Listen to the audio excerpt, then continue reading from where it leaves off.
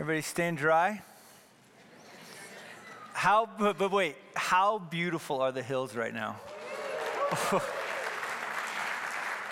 Like, I know that's like normal in Ireland, but that ain't normal here, man. That's like, whenever that happens, you're like, thank you for that paintbrush, God. Like, that was cool. So, man, just super thankful for the moisture. Tomorrow, we're going to be celebrating Martin Luther King. And one of the things that I would highly encourage you is to take some time tomorrow and just read about this man. He was a follower of Jesus that I would say was a prophet of the dignity of humanity. He was a prophet that reminded us that we are all created in the image of God. It doesn't matter who we are. Every last person is created in the image of God, and therefore every last person is owed that dignity, not because we in of ourselves deserve it, but because our God deserves it. And so if you get a chance just to read some of the things he wrote, some of his speeches, just take some time. As a fellow follower of Jesus who's now in the presence of Jesus, what a cool thing just to be reminded that God sends along men and women at different times in different places to call us to something greater. And I thought that he did that for our nation in a phenomenal way. And I think even too, it ties in well with what we're doing in Matthew 5. If you got your Bibles, you can open them. If you don't have a Bible, there's going to be people walking down the aisles holding up Bibles. You can totally get one if you'd like one. If you don't have one, seriously, feel free to keep it. We want you to keep it. And so if you need to, that's totally fine. But what we've been doing is we've been teaching through what's called the Sermon on the Mount. And I think for a lot of us, we kind of know what the Sermon on the Mount is. It's one of the most famous messages ever preached. It's probably one of the most well-known of Jesus's messages, but it starts off in verse 3, and Jesus just lands out what we oftentimes call the Beatitudes. Now, the Beatitudes, and this is what I mean, it kind of connects into what Martin Luther was doing. So much of what Jesus was preaching and teaching was the character of the kingdom. He wanted just to get that, and part of it is what he was trying to do was for us to understand what is our calling. See, he was laying out this idea of what my people are about to look like, and so therefore, in order for us to be radically different, in order for us to be these people that are noticeably different, we're supposed to embrace this calling that he was laying out. He was launching something out there that these people have never heard before. In fact, when you get to the end of the Sermon on the Mount, you just see people going, whoa, who preaches like that? They're not even sure what to do with what Jesus just said. But in it, he didn't want it just to be this neat, novel concept about it. And this is, again, where it kind of plays back into Martin Luther King. He wasn't just calling out and beckoning to this concept of freedom. We also need to make sure that we create a contrast, and he talks about this especially like within what he's doing, a contrast between us and in this particular case, the religious leaders of the time. But in that, the drawing the line between who are God's people and how are we supposed to act and what are we supposed to do as the means, though, of not just satisfying, again, doing something, but our whole goal is to impact the world, to slow the decay of depravity that's going on, to shine light into the darkness, not just bringing truth, but also bringing hope and grace to a world that so desperately needs it. But I would say this, it's also to make sure that we understand our job, according to Matthew 5, is to make sure that we put God on display. If you go all the way back to Genesis 1, the whole goal of humanity is to be these image bearers in which we reflect God to the world. In fact, we've oftentimes talked about this. Your job is to be a mirror. Now, if I'm blinding anybody, I'll just right now say, forgive me. But we're designed to be these mirrors. We're designed for the world to see our God. And it says in there, give glory to our Father who's in heaven. There's something big that we're doing here. And we're not just doing it on the macro scale. And sometimes we think, oh, Martin Luther King did it, but we forget we're doing it in every aspect of the mundane realities of our lives. We're living these lives to embrace our calling, to create a contrast, and to impact the world. And that's what I mean. That is our goal. We want to be lights that shine in the world so that they might see our good works, but not so that they go, man, Todd is awesome or Cornerstone is awesome, but so they say the God they serve, he's awesome. That's our heart.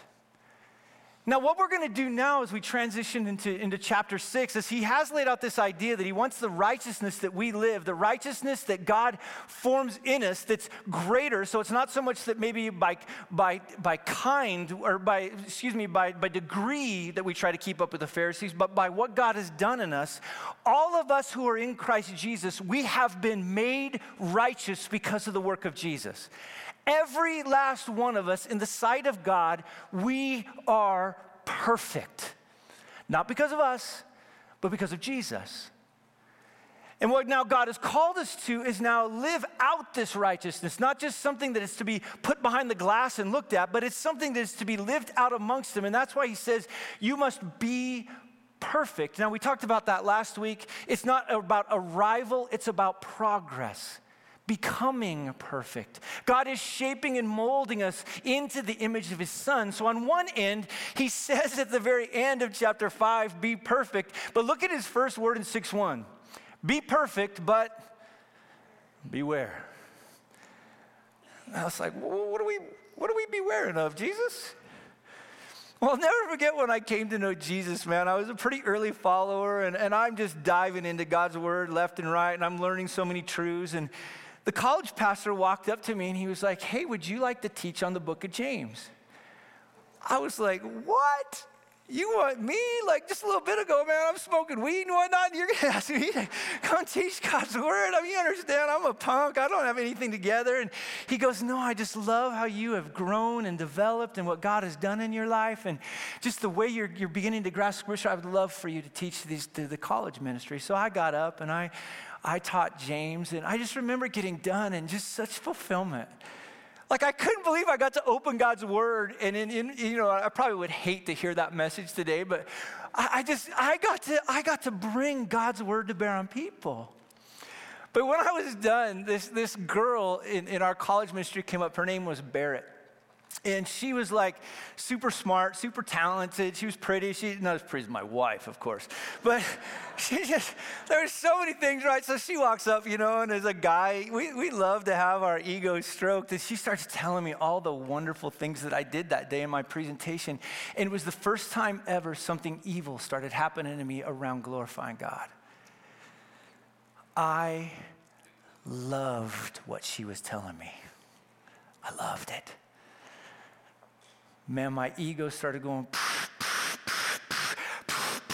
I mean, they had to literally widen the door for me to get out that day. It was so bad. But what it shows is something that can be so good, isn't it fascinating, can turn and become so evil. Now, what Jesus is going to do in this particular context is he's going to say to them, the beware of verse 1 is of practicing your righteousness for other people in order to be seen by them. He says, no, when we're supposed to practice our righteousness so the world might see our good deeds and then glorify our Father in heaven. But just understand, Jesus says, inside of you is the temptation to take what is mine and pretend like it is yours. To take my righteousness that I have granted to you in my son Jesus, to take the righteousness that I'm forming in you, and then to claim it, and somehow I did that. So grotesque. I mean, I remember as a kid, man, my sister was terrible this way. My mom would, say to us before she left, hey, I need you to clean the house. And man, my sister, she was a bad woman. I would clean the house. And then after I would get done cleaning the house, Mom would come home, and guess who would get the glory? My sister, dang straight. And if I said anything, she would get those nails out that she had just developed, and those nails would go into me hard in private. There's nothing worse than having glory robbed, but let me tell you something. When it comes to God, to rob his glory is the greatest defamation that you can do towards God.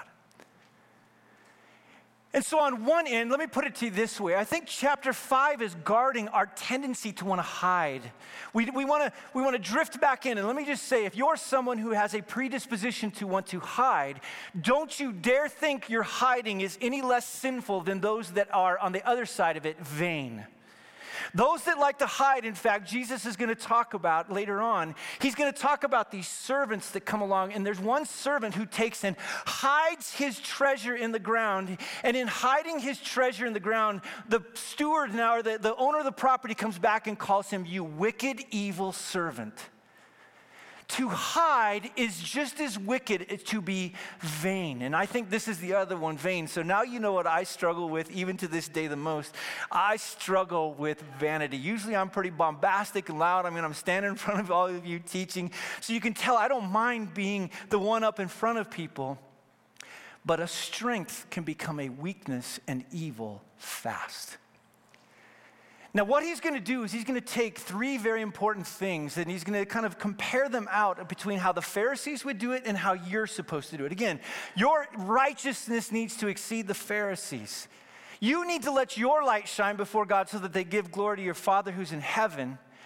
But I would even say this, he's going to make sure that they understand, if you do this in such a way that you bring glory to yourself, you will have, and see that little Greek word no there, no reward? Guess what the Greek word no means or the word means in English?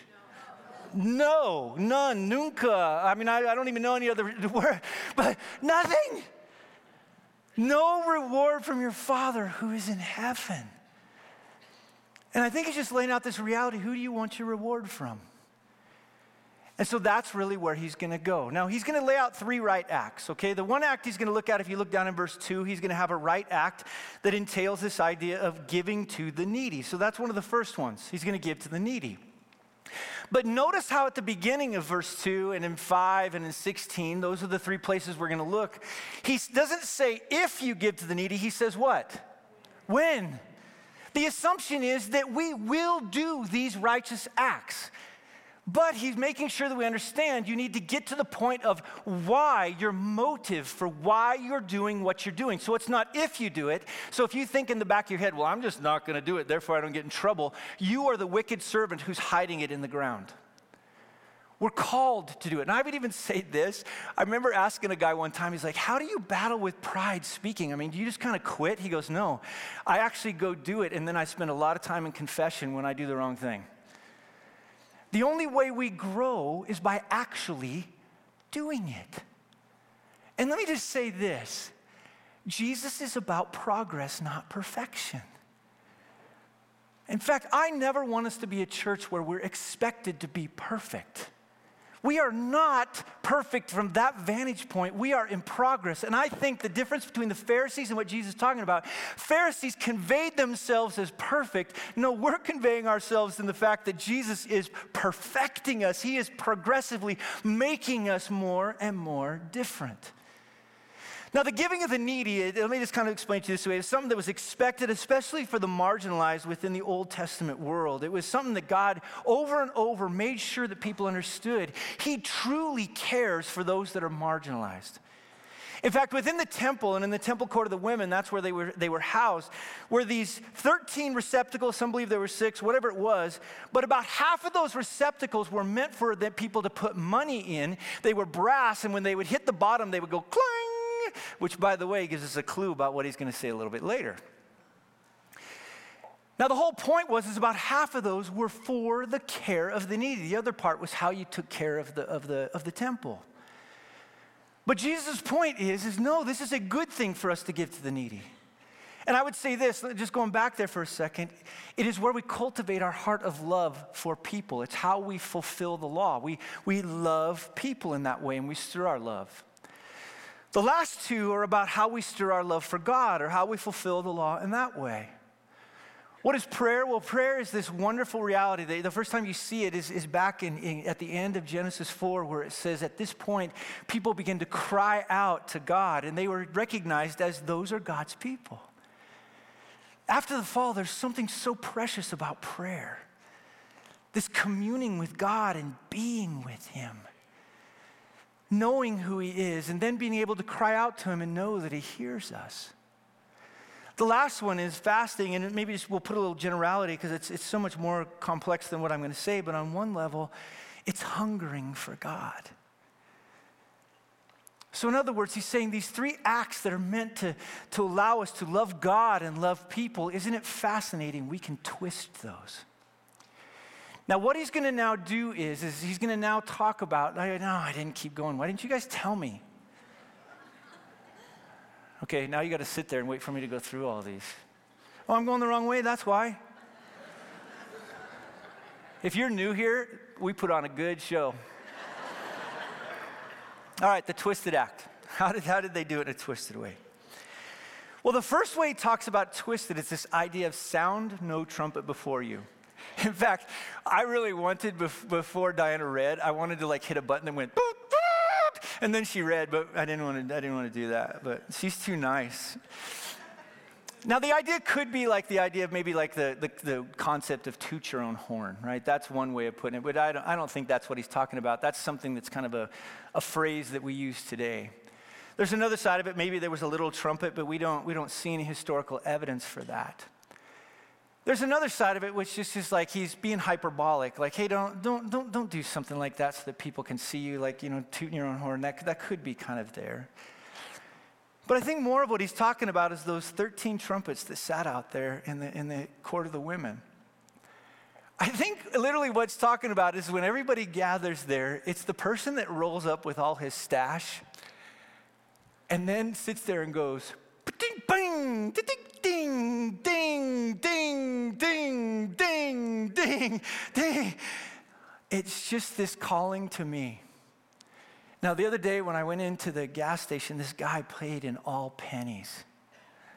Click, click, click. Now, can you imagine, though, that happening in this temple? Look at me give to the poor. Look at me give to the poor. Look at me give to the poor. Look at me give to the poor. Something that's intended to be so beautiful in our love for people suddenly gets so twisted and ugly. He talks about praying. They love to stand and pray in the synagogues. One of the greatest honors was to be asked to pray inside of a synagogue. You would go up in front of everybody, and Jesus isn't saying praying publicly is a wrong thing. In fact, Christian's going to kind of deal with that next week. But the idea is to vie for it, to want it, to stand up in front. And then, I don't know if you've ever done this before, so I'll just confess in front of you. Like when I've been praying with people around me, and they start going, oh, amen, amen, man, it starts to fuel my prayer. And if we're not careful, we start to pray for the amen, not to God. The other part about it is this idea on street corners is they would in the afternoon sound a trumpet for prayer. And the idea was the Pharisees waiting on the corner so that when people would like walk by, they'd be like, oh Lord, oh, I'm crying out to you today. It was just this drawing of attention, or even this idea of heaping up empty phrases, thinking somehow if I just say the right mantra, if I say the right words, if I say in Jesus' name, then he has to give it to me kind of a thing. Oh, it's this thing that was intended for us to have communion and intimacy with God gets so twisted.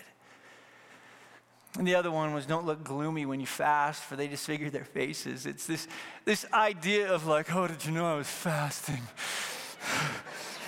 Just so worn out from what I've been doing. Jesus is like, seriously?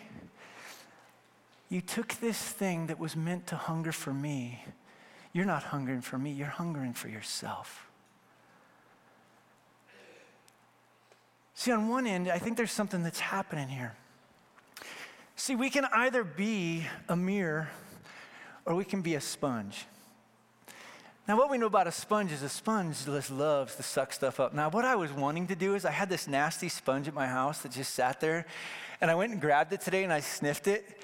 I wanted to bring that smell and just put that smell throughout it and just say to God, this idea of me being a sponge, that's what it's like, putrid. It's putrid. It's claiming something for yourself that's not yours.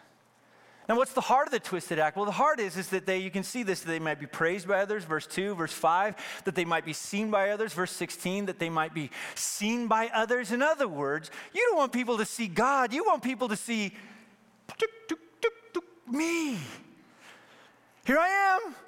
Everybody get it? And to God, the word he uses is this word hypocrite. Now, hypocrite's it's a Greek word that it spoke of a mask. And what would happen is actors would put this mask on, and when they put the mask on, is they would pretend to be somebody that they weren't. Now, to put it this way, a hypocrite is then one, in this particular context, that is one who really doesn't have a heart or care for people, but puts on the mask and then pretends that to others that they somehow care for people.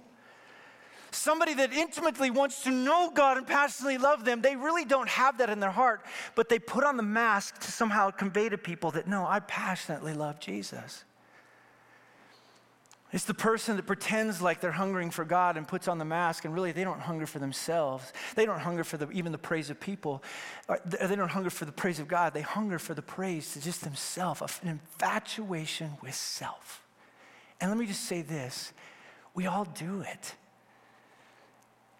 Deep within us, we love it. Satan knows that we love it. The world knows that we love it. And I would even say this, the moment that you put your mask on and the longer you leave it on, the harder it is to ever let it down.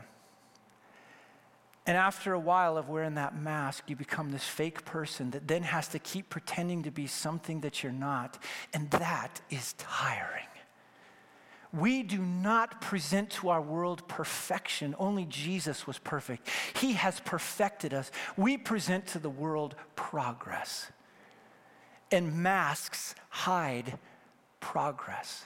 And let me just say this, I don't think the world wants that. And I think even some of you have been involved with other Christians that put on that mask, and it is so tiring to be around them. I'll never forget this, the first senior pastor I ever worked under. I just finished preaching my first message ever at this particular church, and I come in after, and we're going to his office, and he's across his desk. He's sitting there, and I still remember with his knee up and looking at me. And we finished praying, and he goes, Todd, I've got a few thoughts on your message yesterday. And I'm like, oh, of course you do, man. I killed it. Nailed it. Surprised we don't have a revival in the coming weeks. This is the first words out of his mouth. He goes, don't believe your press. And I kind of sat up. He goes, because no matter how good others thought you were, you weren't. No matter how bad others thought you weren't. And then he said these words to me, never allow people to promote you. Let God promote you. In fact, he said, Todd, do you understand? You were just doing your job. That's all you were doing. He kind of reminded me of this game. Where I was the last church I was involved, it was close to Denver, so everybody was Bronco fans. And so the Broncos were playing somebody, I don't remember who, and he was reminding me of this one play, and this one guy intercepted the ball, man. He kicked in the end zone, started high-stepping in, did this incredible, way in which he spiked the ball, was sitting there running down there, and he goes, isn't it fascinating? That's oftentimes what Christians do after they preach. He goes, Todd, you're just doing your job. Now in that, this is what I think Jesus is going after, that when he's saying that, when you're just doing your job, what God has called you to, you don't receive the glory, God does. Now what's the outcome of the twisted act then? If that's really true, what's then the outcome? Well, he's going to say in there, truly I say to you, they have received their reward. He's going to say this in verse 5. Truly I say to you, they've received their reward. Truly I say, they say to you, they have received their reward. That word have received is this Greek word for paid in full. That's what you get. If you did it for the praise of man, well, that's what you get. But this is the key, nothing else. Now, some of people were wondering why I'm bringing up this spray bottle. There's no holy water in here. But that word vanity that I was talking about earlier, if you do this for vanity, there's a key concept behind vanity. All throughout the Old Testament, whenever chabel is used, it's an onomatopoeia. It kind of sounds like what it is. Chabel, just breath. It can also mean vapor. But anytime it talks about vain acts, the idea is, and this is the way I would say it, it comes out looking great, but after a while, it just kind of what? It just goes away. And then in order to get that again, we do another fake act. And then we have to come over here and we have to do another fake act. But at the end of it, we constantly just see this pursuing after, just this vanity, this going after sand and never being able to get it within our fingers. And let me just say this, Jesus came to free us from that. To free us of our need of people to sit there and go, oh, you're wonderful, you're great, you're awesome, you serve great. Oh, because at the end, it just all goes away. It's nothing. Now, what is the difference between then a twisted act and a righteous act? Well, a righteous act, do I not have any more slides?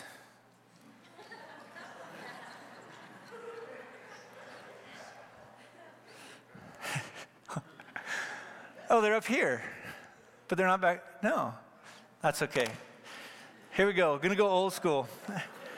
A righteous act. Here we go. Now, the cool part about this is when he's talking about a righteous act, he's going to tell us to do this thing. Look down in verse 4 if you've got your Bibles. He's going to talk about this idea that it may be done in secret. Verse 6, pray to your Father who's in secret, that your fasting may be seen by your Father who's in secret. Verse 18.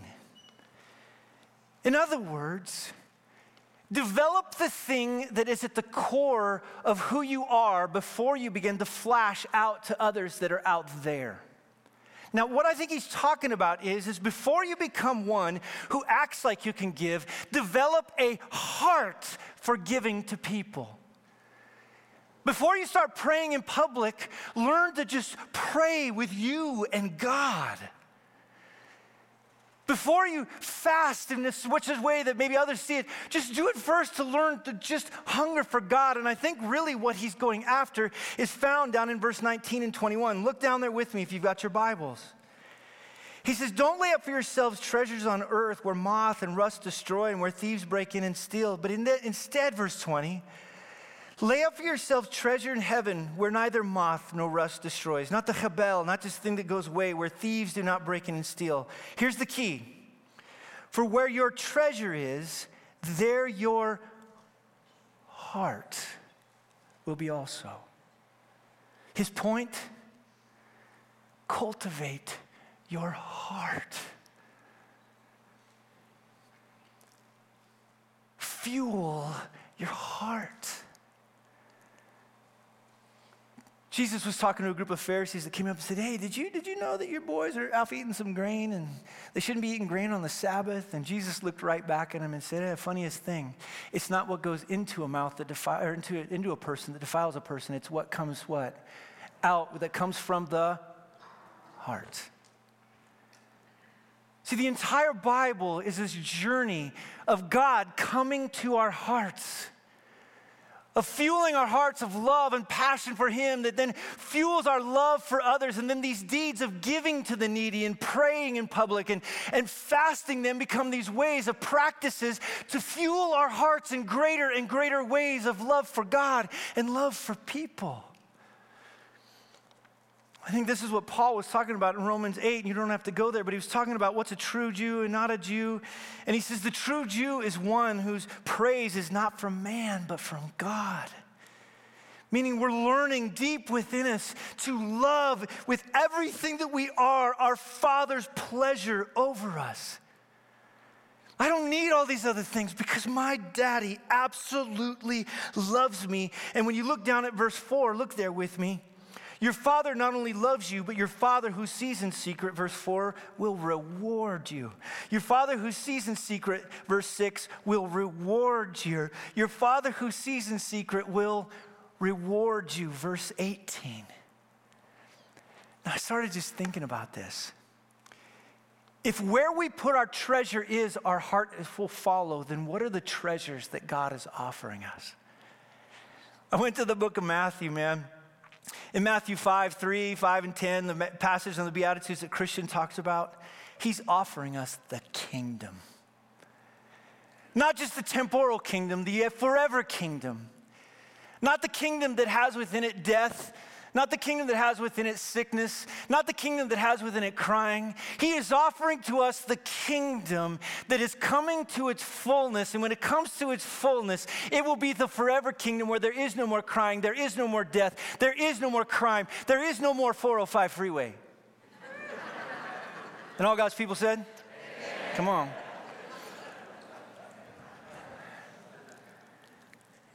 Matthew 5:19. His reward, you may not get greatness in this kingdom, but you will have greatness in his.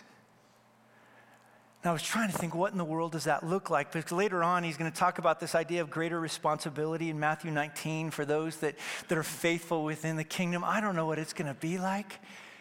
But this constant aspiring for the praise of man, God is sitting there going, hey man, that is nothing compared to what I have in store for you.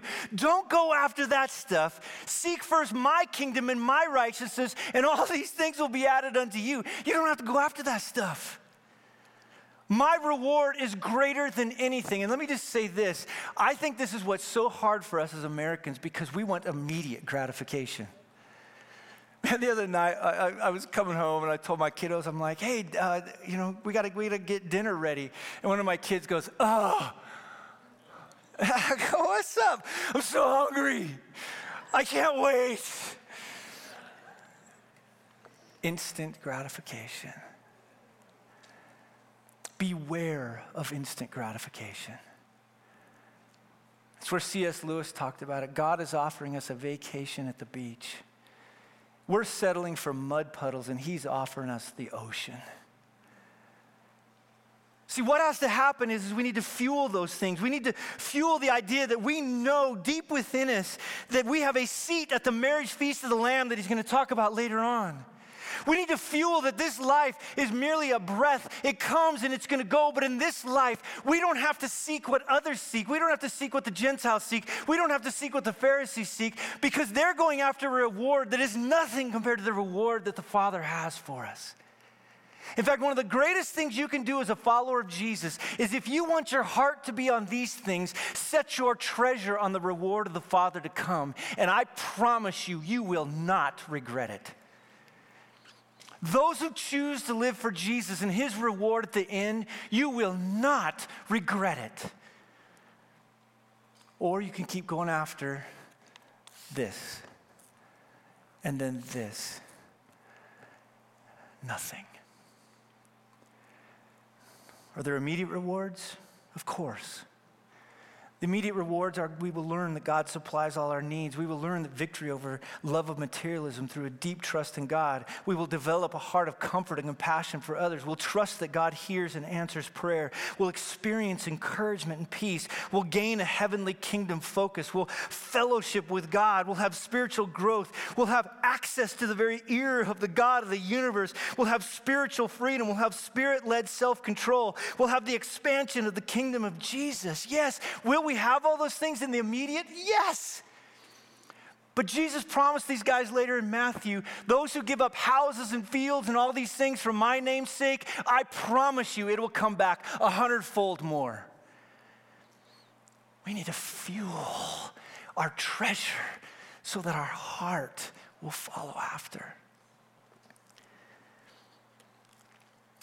I think in some levels, though, we say, but man, Todd, this seems so hard. I've always told you this before. I'm a sucker for big trucks. I grew up on a farm and a ranch. And I was driving in my Volvo. Family sedan. And a big old truck pulled up next to me. And I look over at that truck, and I said, your truck is this. No, I didn't.